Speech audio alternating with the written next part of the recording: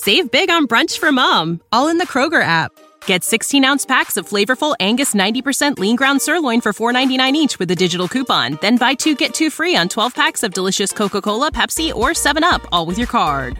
Shop these deals at your local Kroger today, or tap the screen now to download the Kroger app to save big today. Kroger, fresh for everyone. Prices and product availability subject to change. Restrictions apply. See site for details. Live from Estopan All In.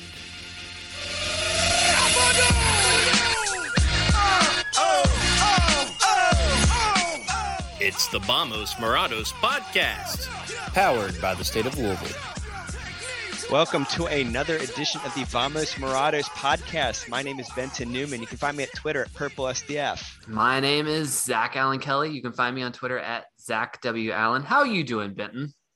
You know what, Zach, because you asked, I'm a little upset for a number of reasons. But the first reason being is some news I just read right before recording this episode, is the fact that U.S. Soccer has awarded the last CONCACAF spot to another MLS team.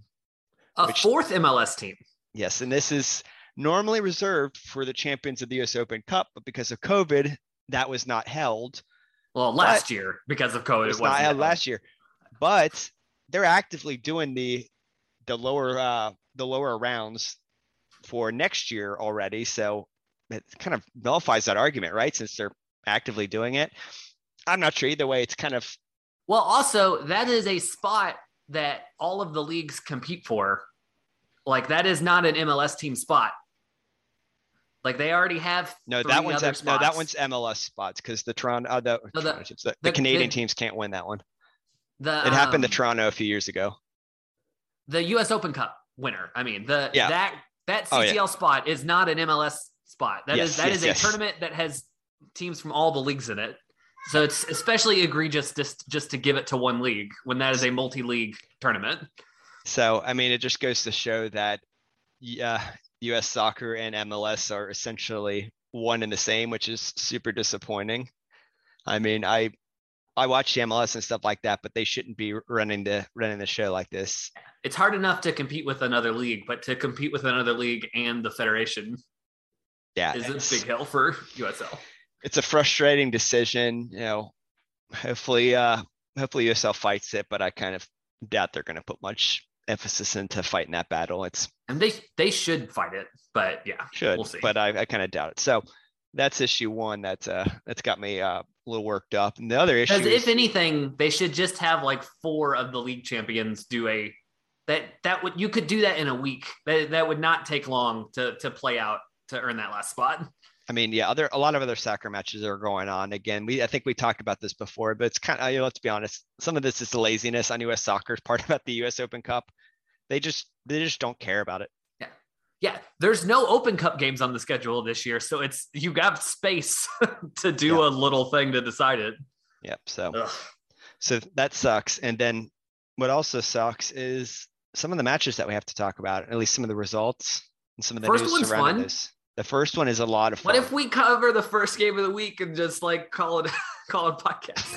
That Hartford game was fun. I'm glad we didn't play anything else. Yes, the Hartford match. I was a big fan of that. That was a very memorable match. You know, it was on the road, on short rest, on the national stage, and the team showed up. Very, very thrilled with that. Yeah. So funny thing about, I think we're so in the Louisville City bubble. I don't know if we realize like how big being on ESPN2 is, but my dad was telling me he just randomly got a text from my grandfather, his dad, who is not a soccer fan, does not follow Louisville City or anything. And he texted my dad, like, "You watching the game?" And dad was like, what game? What are you like? UK's not playing right now. What are you talking about? He's like, "I can't believe Louisville gave up that lead going into the half." So like it's a big deal being on ESPN2. It's like that draws in a lot of people who don't normally watch Louisville City stuff. That exposure matters. Yeah. I mean, I'm really happy that the USL has a deal like this. I mean, being on ESPN Plus, I think is a pretty great deal because a lot of people I think kind of already have it by way of getting their Disney packages and whatnot. Yeah. Not to mention it's a pretty steal at its price, but definitely better than being on Paramount. Oh, for sure. Yeah, for sure. But having it on ESPN, yeah, that's a huge deal. And then not only that, but having not only a win, but an exciting win that catches attention. I kind of wish it was that was a good game to be the nationally televised game. Yeah. There's a lot of goals. It was up and down. It was fast. Like for a non-hardcore soccer fan, that would have been a fun match to watch. My only complaint would be it wasn't exactly the best stadium to showcase on there, but I mean, not everybody has the Lynn Family Stadium, and we're a little bit spoiled. And sometimes I kind of put that aside in my head, but I think we have a Lynn game on ESPN2 coming up. Yeah, the New Mexico match, the beginning of October. So we'll get to showcase it. Yep. So, all right. So let's dive into this one. First, we can talk about the lineup, and this is pretty standard lineup. Cameron Lancaster returned it to the fold. Looks like Akil Watts. Yep, Akil Watts got the start over Oscar. I kind of feel like they're still taking it like real easy with Oscar. Yeah. Because I was told this is his first major injury. So it's probably one of those things. If he doesn't feel 110%, he started because of other injuries, got rushed into a start before I think they wanted to start him. So yeah. Yep. And then the other note I had on that is Chris Hubbard returned to the 18 after what they said on the broadcast that his last absence was personal leave. Yeah. So vacation time. I don't know how they accrue that in soccer, but one lineup note. I thought Akil had a solid game. It was good. I wanted to know. I don't think I had noticed this before. But he was taking corners, which I don't recall him doing earlier this year. Yeah, I feel like there's a few guys ahead of him in the pecking order, so it might just be one of the things where it panned out in his favor. And it worked out well. Yep. Spoilers. Yep. So starting off the match, I mean, they wasted no time. This was from start to end a pretty exciting match with the first goal coming at 7 minutes of Brian Ownby drove it into the box under a lot of pressure, in fact. Nutmegged it through one defender. A cheeky goal from Lancaster. Yeah, took just Lancaster off the toe, too. He just poked it through. Yeah, he did. Yep, right through the goalkeeper's leg. So between two sets of legs, like that was a pretty fun way to start. That was a kind of unique goal and showed some real toughness from Brian Ownby. It really shows why he's been so clutch for us this season. He wasn't getting bullied over. He kept that drive alive. I thought it was fantastic. Lancaster scores some of the best low speed goals where he just puts it, does something cheeky, gets just enough on it to place it where he needs it to go. Yeah. Yep. He's the king of those. So unfortunately, it looks like the bad guys here, the Hartford Athletic, leveled things out at the 23rd minute. It was a quick cross in the box. No, Jorge scored next. We went up 2-0. The 29th minute. You're right. I'm sorry. My notes got jumbled. This is why I have you on here, to keep me in line. A Lancaster shot deflected, and then Jorge was there to clean it up and put it away. Probably, I think they mentioned on the call, but probably should have been a cross from Lancaster instead of a shot based on the angle he was at, but he put enough on it that the keeper couldn't control it, and we got the goal anyway. So definitely the fact that he didn't maintain the possession with that one was pretty critical, because it was pretty weak shot and a little greedy, but it happens. Well, you hit it hard, keep it on target, and good things happen. Mm-hmm. That's exactly what happened. So we were up, about 30 minutes in, up 2-0. Yep. Riding high. Yep. And then I guess everyone was riding high because we forgot to play defense after that. Yeah. I've heard that the most dangerous time for a team is like the 2 minutes after scoring. I don't know if there's anything to actually back that up or not. It's just a saying or comment I've heard before. It sticks with me. But this one occurred less than a minute after on a quick counter. It was a cross and a tap in. Yep. But And then here's the interesting thing about this one. Again, I've said this before. I try to refrain. Can we do rules corner? Can I talk about a specific rule that I think a lot of people are not super aware of on offsides? You can. Let me describe it this. So I looked at it afterwards, and again, I try not to bitch about the officiating because you're going to win some, you're going to lose some. It evens out at the end of the day.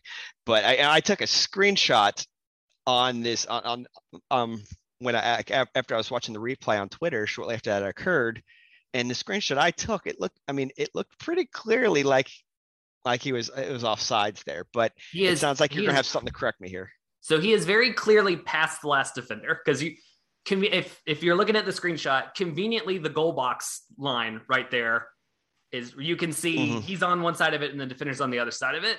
Yeah. But I guess the thing about offsides is that you have to be past the last defender and the ball to be considered offsides. And what is keeping him on sides there is it's harder to tell in the screenshot, but at the time the pass comes in, he is level with to a little bit behind the ball, which means he's onside. You can be behind the last defender if the ball is further down the field than you are. Yeah, so I'm looking at it right now, and I'm not thoroughly convinced. He's almost completely level with it when the pass comes. It's very close, but that is the justification there. Is I think even though he's past the defender clearly, he is still. It looks like from the angle, even with the ball. Yeah, so a little bit behind it. With all my moaning on this one, I'm not super heartbroken, but it is something I want to kind of call it as questionable. I'm looking at the screenshot right now. It kind of looks like he's past it, but then again, like it happened real quick, and we don't have VAR in this league, so it would have had to make that call right then and there. So I get why it didn't happen. Yeah, the player with the ball he's pretty far. I mean, he's pretty close to the touchline.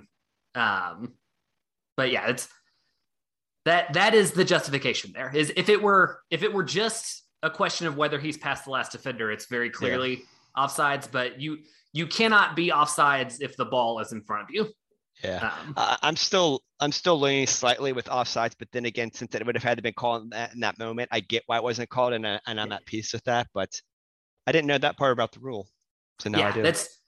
So like an easier case for this is like, if there's like a transition play where everything completely breaks down and like two offensive players get past the last defender, you can lay it off to someone who's back behind the ball, even if you're both past the last defender. You just can't pass it to someone who's in front of you. Gotcha. Or in front of the ball. Yeah.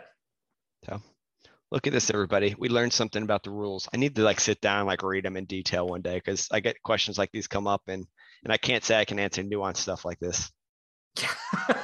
Did you sit down and read the rule book? It almost never comes up, because it's basically it's only a case where someone beats a defender off the dribble and then passes it backwards, which you don't see a ton. But that rule is, I think, the reason why there's no offsides on a corner kick, because it's not possible to be pass the ball on a corner kick because it starts out of bounds. I just assumed it was because it was a corner kick itself. But anyway, all right, let's not get too hung up in the rules. Let's move on.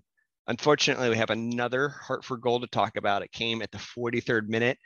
Our beloved Jonathan Gomez was always beaten and allowed a cross to go into a box, which was jumped up and headed in. Tosh tried to get a noggin on it before the attacker, but unfortunately that did not pan out.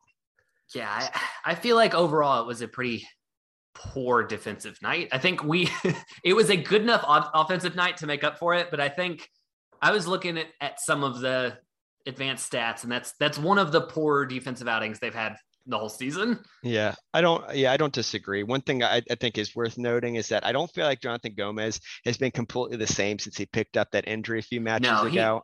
I feel like he's still any of the games he has not looked like himself, or his early season self. So I still feel like he's carrying a little something with him. So I'm hoping that we get that little star back. He's still doing a pretty great job overall, but he's not where he was. No. So, but anyway, so that put us in the halftime 2-2. So at that point, it's a little frustrating as a fan to blow a 2-0 lead. Yep. want to be able to close out those 2 cold leads. Thankfully, it was not super long into the second half that we got a little more breathing room. Well, before that, I think it is also worth noting, and I don't remember exactly when it happened, but at some point Parker had some sort of collision towards the end of the first half. Yeah. So starting in the second half, Chris Hubbard actually came into the match. Great to see Hubbard back in. Yeah. I mean, not spoiler alert, but in the following match, Hubbard got to start with Parker on the bench. So I don't know if that was some sort of rotation or if Parker's still like a little questionable. So I wanted to mention, because I had mentioned earlier in the season that Hubbard was having kind of an off season for him.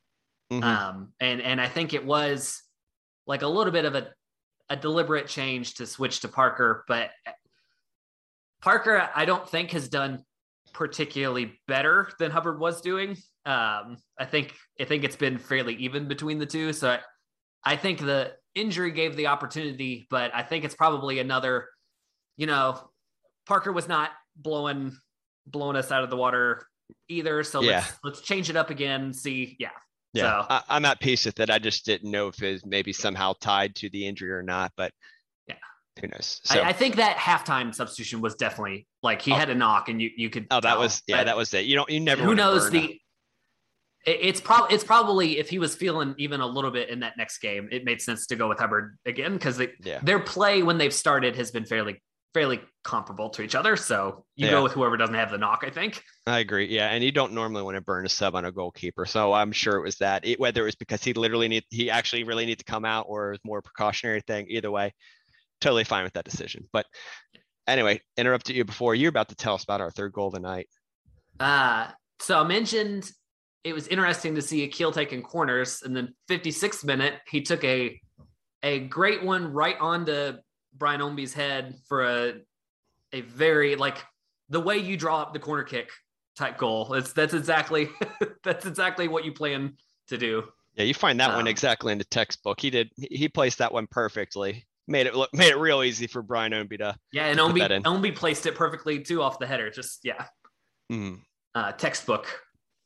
So, and then we were blessed. Then we got the fun one. Yeah, I was gonna say we were blessed with one more goal at the 60th minute, and it was it's gonna be on this season's highlight reel for sure. Oh yeah, for sure. So it was Antoine Hopino kind of worked the ball into the box. He did some sort of a juke sequence, basically shook off 2 separate defenders, and while kind of on the run mid box, fired off a nice curling shot to the top right corner. My description is not doing it justice. If you failed to watch this match, go check it out. It is a pretty awesome goal. Hammering the juke button the whole play. Yeah, that's it's like it's like somebody good playing FIFA against me. I'm the defenders, and they're that. That's the kind of stuff that they'd score. Well, and it was not like bad defense. Like he had people right on him the whole time. They were not giving him space. It was just a great move from him and the little bit of space he got was all he needed. Yep, absolutely. So that put the score line at 4-2, and that's also ultimately how the match ended. It had a few substitutions coming in the mix. McCabe and Napo came on, Greg came on, Josh Widener all came on, but and they were able to see the match out. So 4-2 win again. Like I said, short rest on the road on the national stage. Love to see it. Love to see it. Now, statistically, I thought it was interesting. I mean, the possession battle was relatively even, and they got off pretty much just as many shots and chances as that we did, except for the differentiator is that of our 14 shots, 11 were on target. Of their 11 shots, 3 were on target. So that's a big difference. And overall, our shots were just like slightly higher quality. XG, it was 2.04 for us and 1.76 for them. So fairly even. I mentioned 1.76 is, I think, the most they have allowed on defense the whole season. Even the game where Indy had the 2 penalty kicks, that was not that much. So that was only 1.61. So I've been thinking about that game recently. That one triggers me still. But yeah, it's so they played good enough on offense to make up for it. But one of their as far as denying chances, one of their poorest defensive performances of the season. Yep. One thing I do want to note, I did mention before that the possession battle is 50-50 each, but one thing I generally look at along with that is where the passes are occurring, and about 2/3 of the Athletic passes were in their own half. So I think that's a little bit of a testament of the quality of possession that they have. They might have time-wise had an even split, but it wasn't of the highest caliber, let's call it. Not as threatening. So, well, and they have had plenty of games this season where they've had more chances and were on the bad side of bad luck. And this was a game where finally, like, it goes both ways. Sometimes you are the beneficiary of some good bounces. So, yep. The only other thing I want to mention with this match is with that win, Louisville City tied Orange County SC for the second most wins in USL championship history with 124. That's a fun fact, isn't it?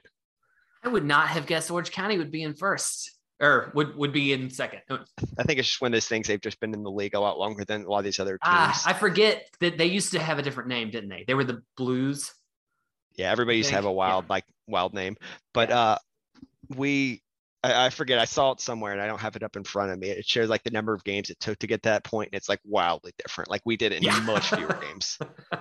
So these are pretty awesome. So, all right, that's all I have on that fun Hartford match. Do you have anything, or should we move on to the not so fun matches? Nah, all right. Let's move on. Let's move on to the sad matches. Yeah, sad matches. Well, the Louisville one does not make me as sad as the Racing one, but that's for other reasons than just the game. Yeah. Anyway, maybe sad isn't the right word. Maybe frustrating. Yeah. So after that fun Hartford win, I thought we were going to be bouncing back after we had 2 losses and a draw leading into that Hartford match. I thought we were going to get back to our winning ways. This was not the match for that. So we took on the OKC Energy in Oklahoma City. They were wearing their pink and green kits that we appreciate. Good kits. we need purple and green kits as the alternate next year. Yeah, dude, I wouldn't mind something just like really obnoxious and wild. Let's get. It would be talking. Like a nod to racing, but not super straight up. But the purple and green actually can be a pretty cool combo if you do it right. Yeah, maybe we can ask Jonathan who we need to talk to in the organization if we can be part of their kit selection committee. Is there a committee for that? Do they care what we have to think? I don't know. Be on the committee to choose between the templates that Adidas allows us to design off of. They know my dumbass is going to buy a kit anyway, so they're not going to let me pick. All right, let's talk about this match. And the first thing I thought was really interesting about this was not only the formation, but the personnel selection. I thought this was really interesting. So first off with formation, we ended up rolling out it was like a 3-5-2, 3-4-1-2, whatever you want to call it. Basic 3-man back line we've started with. We have shifted into a 3-man back line mid-game, but I don't recall starting the game out with 3 in the back check that for a while. Quick. I think we have. He likes the back. Coach Cruz has been vocal before that he likes. I think we might have thrown that out early.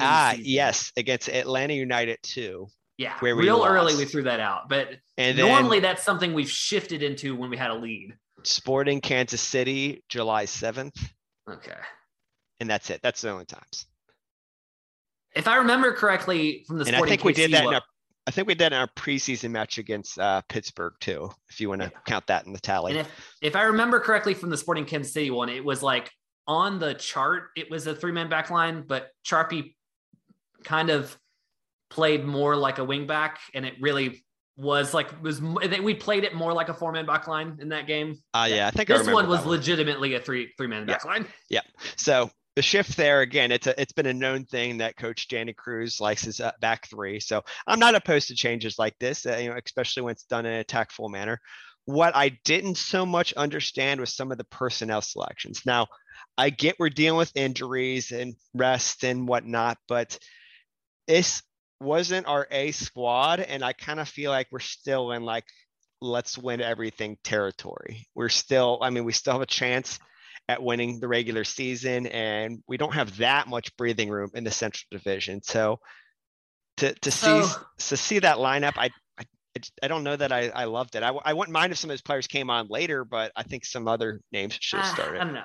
It was a unique lineup, but I think player by player, those are all players I'm comfortable with starting. It's just having them all at the same time in that formation is just new. I don't, because I don't know. Looking back at the game, I think overall we played fairly well.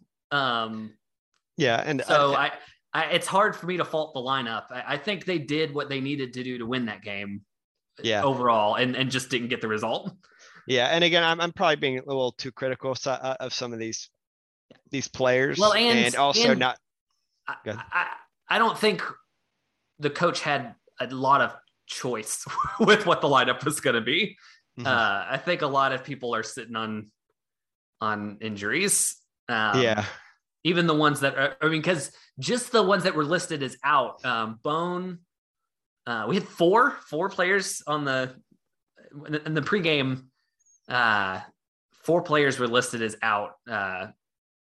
Yeah, I struggle with leaving people like Tyler Gibson and Brian Ownby on the bench. Yeah, I have a hard time wrapping my head around that. And I think Gibson, that was just a managing minutes situation. I think he's played a whole lot, and we had a Tuesday game. Because he did sub in. I think that was the plan. Yeah. Again, no, I would rather them start. But again, there's a lot of factors that go into play with this. I'm sure Coach Danny Cruz is way smarter than me at soccer. So this is me being a little bit of an armchair quarterback. Yeah. Well, and I think George makes sense because we had the 3 in the back. It's not the same as if we had played him as a wing back in a 4-man back line. Mm-hmm. So I could understand the logic there because he does play well. Back when we used to play the 3-4-3 several seasons ago, that was the position he played in for the most part and excelled in there. So that made sense to me because of the formation we went with, that George got that spot. But and again, I'm fine with that. Me personally, I would have liked to see Tyler Gibson or Brian Ownby worked in there, and I think it would have been a little more palatable. But to see both of them on the bench, I was like, I don't know. Yeah. But again, there's a lot of other factors that go into this, and a lot of things I probably don't know about the situation. However, like you said, I think by and large they did a pretty commendable job, despite only securing a draw from the performance. When I went back and looked at it, I mean, it's basically Oklahoma City did not have a lot of chances. The goal they scored was really the only good chance they had, and that was like off a deflection, went right to a player who was crashing in. Like that was not the way that Oklahoma City drew that one up. That was a little fluky, and we were also pretty fortunate that it occurred in the 50th minute for 3 minutes of stoppage time in the first half. Yeah. So we had that happen against us. So I feel a little vindicated now that we got one of those. To start with the positives, I do think after the previous game against Hartford, I think the defense was a lot better in this game. That one play that they scored on, we locked them down pretty much the rest of the game other than that. And that play was not like a great chance. It was a little bit fortunate it took a fortunate bounce for Oklahoma City on that scoring play. It was a cross through a lot of Louisville City traffic. And unfortunately, I don't know if you watched the replay, but Josh Widener is ducking in that moment. It goes like over him. Yeah. And I don't know. Well, and it wasn't a cross on purpose. It was a shot that got deflected too. Oh, I didn't see that the shot itself got deflected. Yeah. Okay.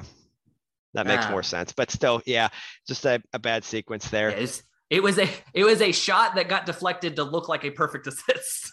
No, we've kind of jumped around a bit on this match, but that's okay because there's not a ton I want to talk about with it. But one thing I do want to bring up is the potential handball situation. Like 10 minutes into the match, so I need you to crack open your rule book again. And the way that one was, rules corner again. Yeah. So for the people who may not have seen it, essentially what happened is we were firing a shot from like right outside the box, and there was an Oklahoma City defender falling in mid motion with his arm extending towards the ground, not touching the ground, but extend towards the ground. The ball hit off of that. And we instantly called for a handball there, but nothing was granted there. And not just falling. He saw the shot was coming and went to step towards it. And then when the shot was taken, realized that the shot was going to be behind him instead of in front of him. Like he took the jump and fell backwards because of the shot. And then that's why his arm was going down and hit it. I feel like for context, that's important too. Oh, it is absolutely. not like I just watched he got knocked into. He thought the shot was going to be in front of him and stepped out. And then when the shot was behind him, fell backwards. Oh, that makes it even more egregious now that you put it that way. Yeah, because I'm watching it again. That's definitely a case. So me trying to be devil's advocate here and trying to like understand why the ref may not have called it is that my assumption is that maybe it was considered a natural position, I'm using air quotes, because he was falling. My logic on that, though, but I don't know if that's right or not. That is defensible. Like if you don't see the ball coming or could not have seen it coming, but like that shot was not right in his face. Like he saw the ball coming. He was facing the shot and put his arm in the way of it. I don't care if your arm's behind your back. Like the ball was in front of you. Like that's on you for putting your arm in that position. Yeah. So, I mean, again, I try not to get too hung up on the rules. It's just because there's more if you interesting. watch replay, he moves his arm into the ball. His arm is not there, and then the ball hits it. Like he puts his arm in the path of the ball, which is I in my interpretation, that rule is written for cases like if someone takes a shot and you have your back to the ball and your arm is just like where arm would normally be and it hits it, that's not a handball. You didn't do it on purpose. Or if like someone's 2 feet in front of you and just fires it straight up off your arm, as long as you're not like putting your arms wide and trying to deflect it, that's how I interpret the intention for the rule. But like, if you see the ball coming and put your arm in the path of it, it doesn't matter if your arm's in a natural position. Yeah, no, I agree with you. And had that been called against us, I would have been pretty irate. So you win some, you lose some. Either way, it wasn't called. Not much we can do about it at this point. Well, and other than that, I mean, just tons of close looks for Louisville City. The whole game, but especially in that first half, like they had a lot of Tosh had a shot off a set piece that he was like 5 feet in front of the goal or something, like, and just the goalie was in the right position and made a play on it. But we had a lot of very good looks, I thought. Yeah, I mean, we ended the match 15 total shots, 10 chances created. Unfortunately, only 4 of those were on target. So I think, and like we said before, I think we're in alignment. That defense was just the massive problem here. I just think our attack lacked teeth, and I have this hindsight bias and this is why I wanted like a Brian Ownby or somebody playing, or Tyler Gibson, who can help kind of facilitate those plays, play the Corbin Bone type of role. And I do think we're missing Bone, but I also think for sure. You do what you can to get good looks. I think sometimes you have games where 2/3 of them are on target, and sometimes you have games where 1/3 of them are on target. And I think it's easy to rate the results rather than rate the chances a little bit. Like, I think very easily that could have been like a 3-1 game, or, it's hard to judge. I don't think our opportunities were that great. I mean, unfortunately, I think 1-1 was probably a relatively fair score line. I think 2-1 would have been the fairest scoreline. I trust me, I'd like your scoreline better than mine. Yeah, because I mean, just looking at expected goals, they had 2.4 expected goals in that game. I think they had good quality chances. They gave themselves enough chances to win that game, I think. Yeah. Especially, I wanted to mention, we didn't even talk about the goal, but right like 30 seconds before halftime, just another case of Paolo being in the right place at the right time this season, to clean up and score a goal. I'm not even positive. I've watched that replay like 10 times and I can't tell where he actually hit the ball. I don't know if it was a header or if he kicked it. It was very hard. He fell into it. It was weird. Yeah. So Oklahoma City, theirs just at the 25th minute, but ours was in, I think it just hit the 50th minute at that point. Again, 3 minutes, a lot of time. So we were a little fortunate for that, but it wasn't the prettiest goal in the world, but they all count the same. Yep. And then I guess talking about good chances, I wanted to mention in the second half, Greg had an absolute rocket that the goalkeeper had to lay all the way out for and just barely got a fingertip on and deflected wide. And that was a very, very good shot from him that really, if not for an incredible save, would have been a goal, a really good goal. Yeah. That was a goal. But aside from that, yeah, we had the chances, I think. So, yeah, fair enough. Again, but we're back to where we started. We had that win at Hartford, but then now we're back to a draw against the Energy. It's a little frustrating, and it puts added pressure onto upcoming match where we go up to Indy, which they're not the greatest right now, but still a rivalry match is always going to be a little tougher, especially when it's away. All right. I just think looking at the past few, I have not been happy with the results, but I think Louisville has it in them to go on a run again. I think they are playing good enough on offense and defense that I think they have another run of like 4 or 5 wins rolled off. And I think, we'll feel a lot different when that happens. Yeah. So we'll see what happens, but coming up on Saturday, like we said, another LIPA FC. Am I saying that right? I don't know if I can actually phonetically pronounce it. There is. I don't FC. think there's an official pronunciation. It's been around for like 300 years, and we haven't had like a pronunciation guide created. I do believe the original pronunciation is lost to time. It's before the era of recorded word. We'll never know for sure what the actual pronunciation is. Our ancestors knew, but didn't pass it down. Such a shame. We'll do better to preserve our history. LIPA FC, Lipavsk. Yeah. So, for those unacquainted, we won't talk about Indy very much, but they're without their head coach because he got frustrated and said, peace, dipped out. They, under mysterious circumstances, Jordan Hamilton left their squad, Jordan Hamilton is an ex-MLS player. He was on Toronto, Columbus Crew. So he had a very good goal against. Yeah, Louisville, he's a good player. He's been on 2 MLS championship sides in recent years. He's 25 years old. So I think that's a big asset loss. They just let another defender go. I didn't read the article on it, and I wasn't very familiar with him. And they got somebody else on loan. So there's been some shakeups since the last time that we've engaged in battle. Not been a good feel-good year for Indy this year. Nope, not good at all. So, all right, you want to pivot and talk about the gals in lavender? Yep. Let's get to the real depressing stuff. Yeah, this is sad. The other one's frustrating. This is sad. So. Why don't you take us through this one? All right. So, we are away at Orlando this week. Purple on purple action. Yep. And lineup wise, Orlando is basically back to their full squad. Everyone's back from the Olympics. Marta and LaRue got the start up front. Korniak, who I thought really gave Louisville a lot of trouble in the first 2 times they played, started this game. I think Louisville did a lot better keeping her contained this game compared to the past 2. Ali Riley started, Krieger.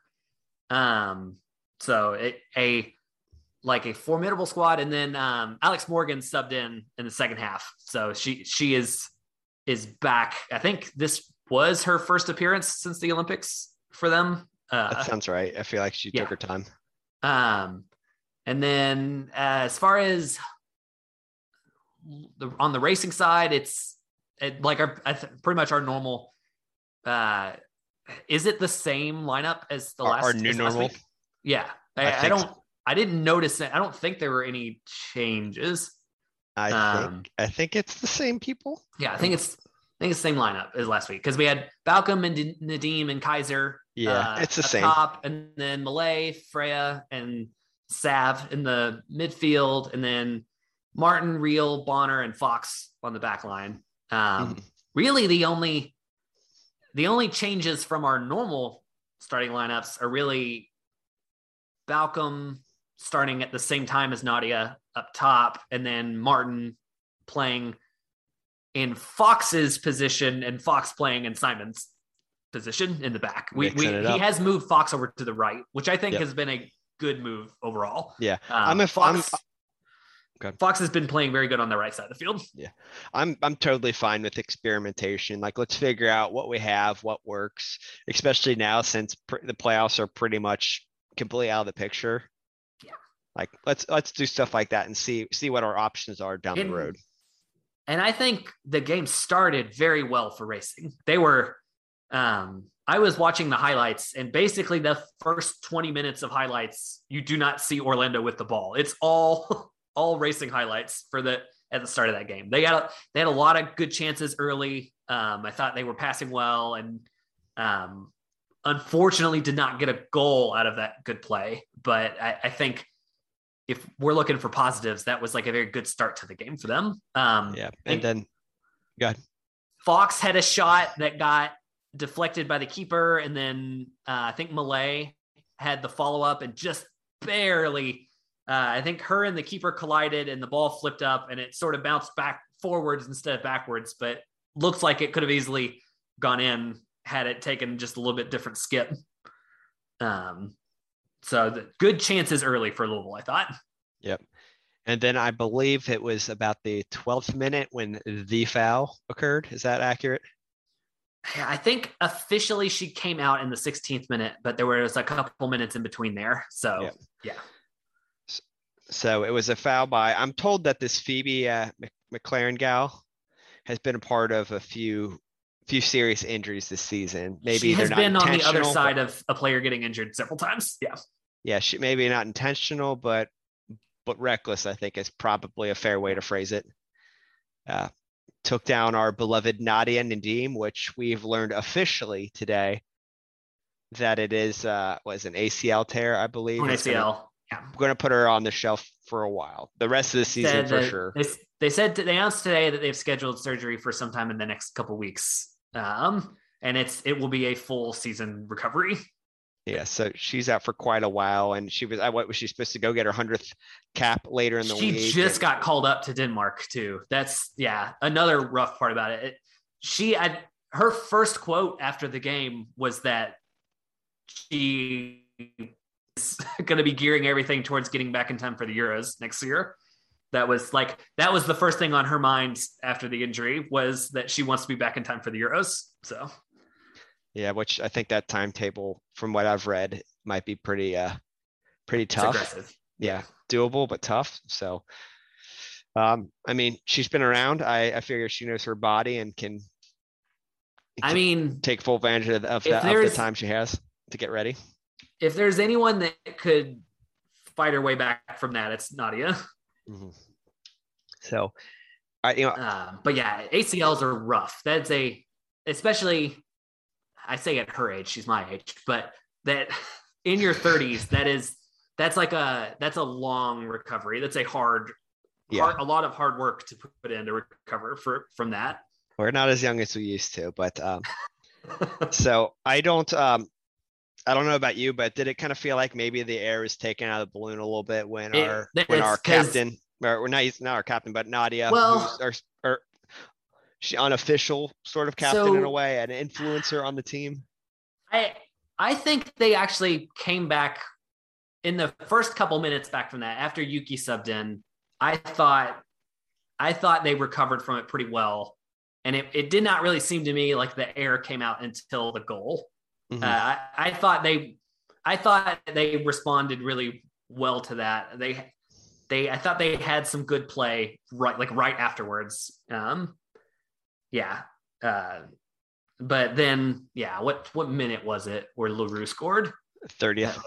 30th. Yeah. I think that was when kind of the sails deflated to me, that and just I guess we want to talk about that goal, that an incredible individual play from LaRue on that. She came on the break running full speed and took a shot that got deflected and then hustled to get back onside so that she could receive the pass after the deflection was recovered. Because usually you see someone make a run like that and take a shot and then they just continue running out of bounds and are out of the play. But It was very very good hustle play from her to take a shot, get back on side, and receive the pass. And then kind of similar to that Hopino goal where she took a couple touches, did not have much space at all. I thought Freya played very good defense on that. And just the 2 inches of space she had was all she needed to put it right in the corner. Watching it back right now, your comparison to Hopino's goal was pretty spot on. She takes almost the exact same path he takes. But yeah, I would say the defenders were closer to her than they were to Hopino. I think that was even a tougher shot than Hopino had, because she was off balance, inside of the foot. Yeah. So just, that's one where you just kind of, that's like tip your cap. Yeah. There was nothing else we could have done on defense on that goal. That was the best you could have defended that. Yep. Well earned. And then what was it? The 34th minute later. Yep. Disaster. Well, and then another the cross came in. We were in good defensive position, got a foot on the cross, and it just it deflected right to Marta. It's just just kind of an unfortunate. Yeah, just played good defense. I thought on that play, and just and once you deflect the pass and it goes right to her in the spot that she received it, Marta's going to score 99 times out of 10. That's what you call almost a 1 XG shot. Yeah. Yeah. But yeah, I mean, if we got maybe a little bit more foot on it, it would have stopped it from kind of bouncing over towards Marta, and it'd been a very different outcome. But it's just physics, man. Sometimes they don't. I thought the positioning was good. We got in the way of the cross. It just, took an unfortunate bounce. Even though the score line was not super close, I thought this was one of the better games Racing has played of late to me. I thought they actually defended well and created chances well. I think the game was a lot closer than the scoreline showed on this one. Yeah, I can see that. Well, and then the second half, after Morgan checked in, she was only in for 4 minutes, but that was another play where they tried to make that through ball to her twice, and it got deflected twice and just happened to go right back to an Orlando player. They got 3 cracks at that pass before they finally connected. The balls were not bouncing Louisville's way this game. Yeah. But before we get to that one, we did actually score one. We skipped a very good goal, though. Yeah. You skipped Cece's goal, which came in from Yuki. I was going to say, it was a good finish from Cece, but a better pass from Yuki, I thought. It was an extremely good through ball for her. She put it right where it needed to be for Cece to get a pretty easy goal on that, I thought. Yeah, as much as I like having young players to work with and develop with on the roster, this is the kind of reason why you like to have these veteran experienced players, because they can make just really high soccer IQ sort of plays like that maybe a younger, more naive player good vision to even see that pass was there. Yeah. So Yuki may not run like she used to, but her game IQ has not decreased at all. Yeah. So yeah, we scored, goes 2-1. And like you said, shortly after, Alex Morgan came on. And then a few minutes after that, she found her goal. Sucks. Yeah. And just like I said, to get 3 cracks at that pass is just unfortunate. Yeah. So, I don't know. Not a whole lot after that, I thought. Yeah. I don't. It's kind of a quiet end of the game after that third Orlando goal. But I thought I take some positives away from this game, because that was a good lineup that Orlando fielded, and I thought they played them very close for that whole game. Yeah, it's just, I don't know. We're not at the point where the playoffs seem like a not probability, and I just don't feel like we have a lot of positive momentum, especially now with Nadia injured. It's just a real extra tough spot. You don't have a head coach. One of your top star players is out. You're on the outside looking in. I mean, we knew going to be an expansion team is hard, but it doesn't make any easier in the moment. Oof. Depressing. Sorry, but yeah, I mean, to your point though, it's the score line was probably a little bit more of an egregious look than how we actually played, and I think that was going to be one of our barometers of success for this season. Especially with the results are not super important now because, like you mentioned, that I mean that they're pretty much out of playoff. I want to see the quality of play improve, and even if that's not reflected in the score lines, I will consider that a good way to close the season out. Yeah. Like we said, we just need to show growth over time with the individual performances, with the team gelling as a whole. And by and large, I think we're trending in the right direction. Some matches more so than others, but things are going the way that you would want them to. Maybe not as fast as you want them to. Definitely come a long way from the early part of the season as far as the quality of play goes, I think. Looking at, I don't know if anybody follows me on Twitter. I post these like 5-game rolling average. I love that, by the way. Charts. Huh? I said I love that, by the way. Oh, thanks. Yeah, I like because it's a good way to just get a barometer of like how the play changes throughout the season. And like those first 10 games of the season, it was a huge gap between how many expected goals they were allowing versus how many they were creating. And they've done a good job.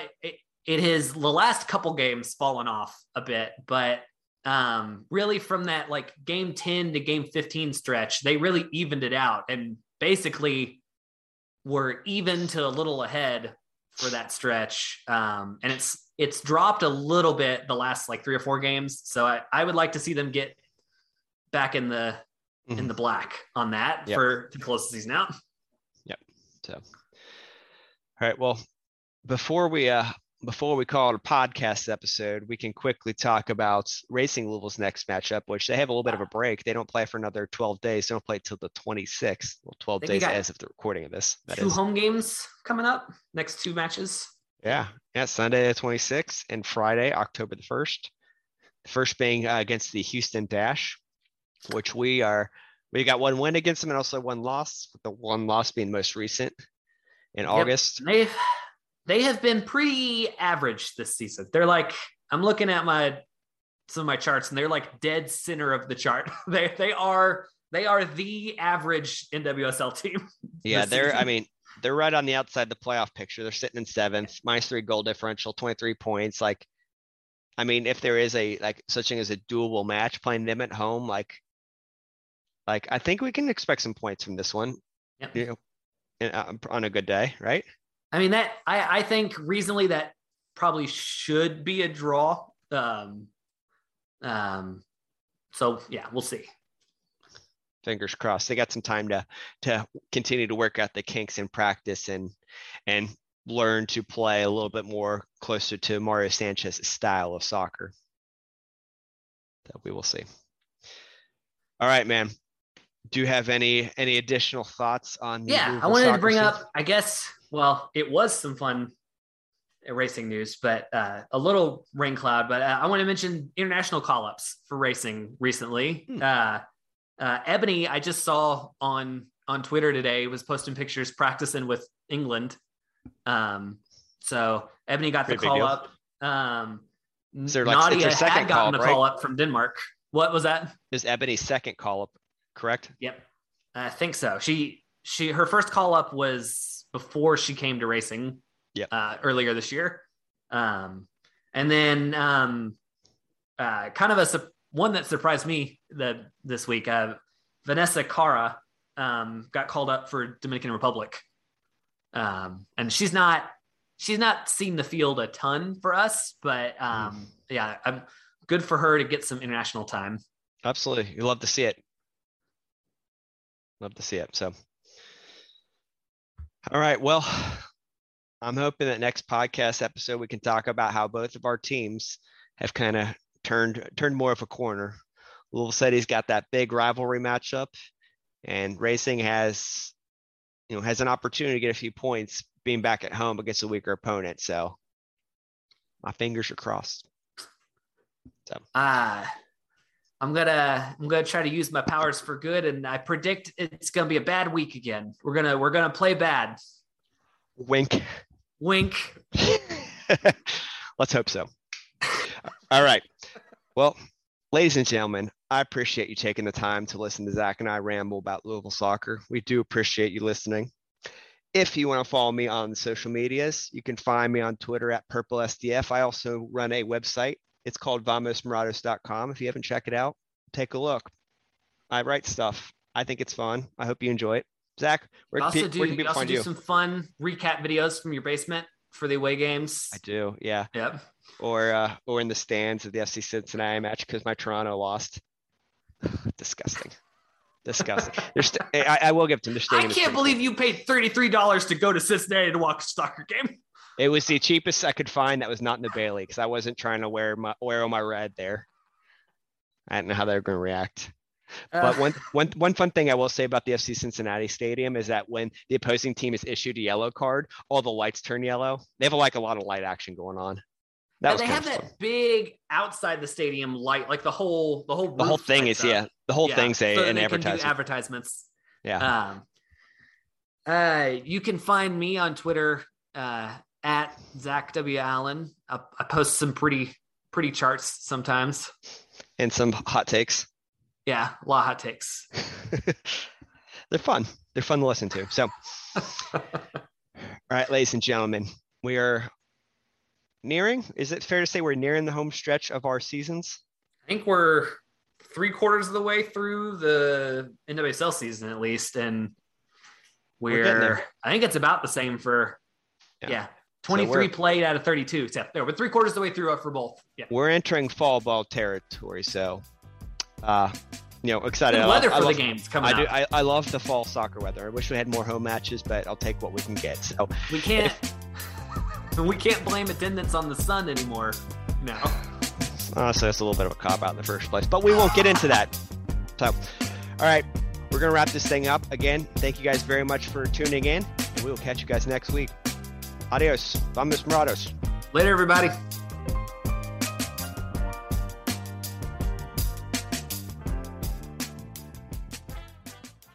Save big money on everything for your next project at Menards. Spring is here, making it the perfect time for outdoor projects. Suncast storage sheds are an excellent solution for protecting outdoor lawn and gardening tools. They're easy to assemble, and the all-weather construction provides water resistance and UV protection. Save big on Suncast storage sheds. View our selection of Suncast products today in store and on Menards.com. Save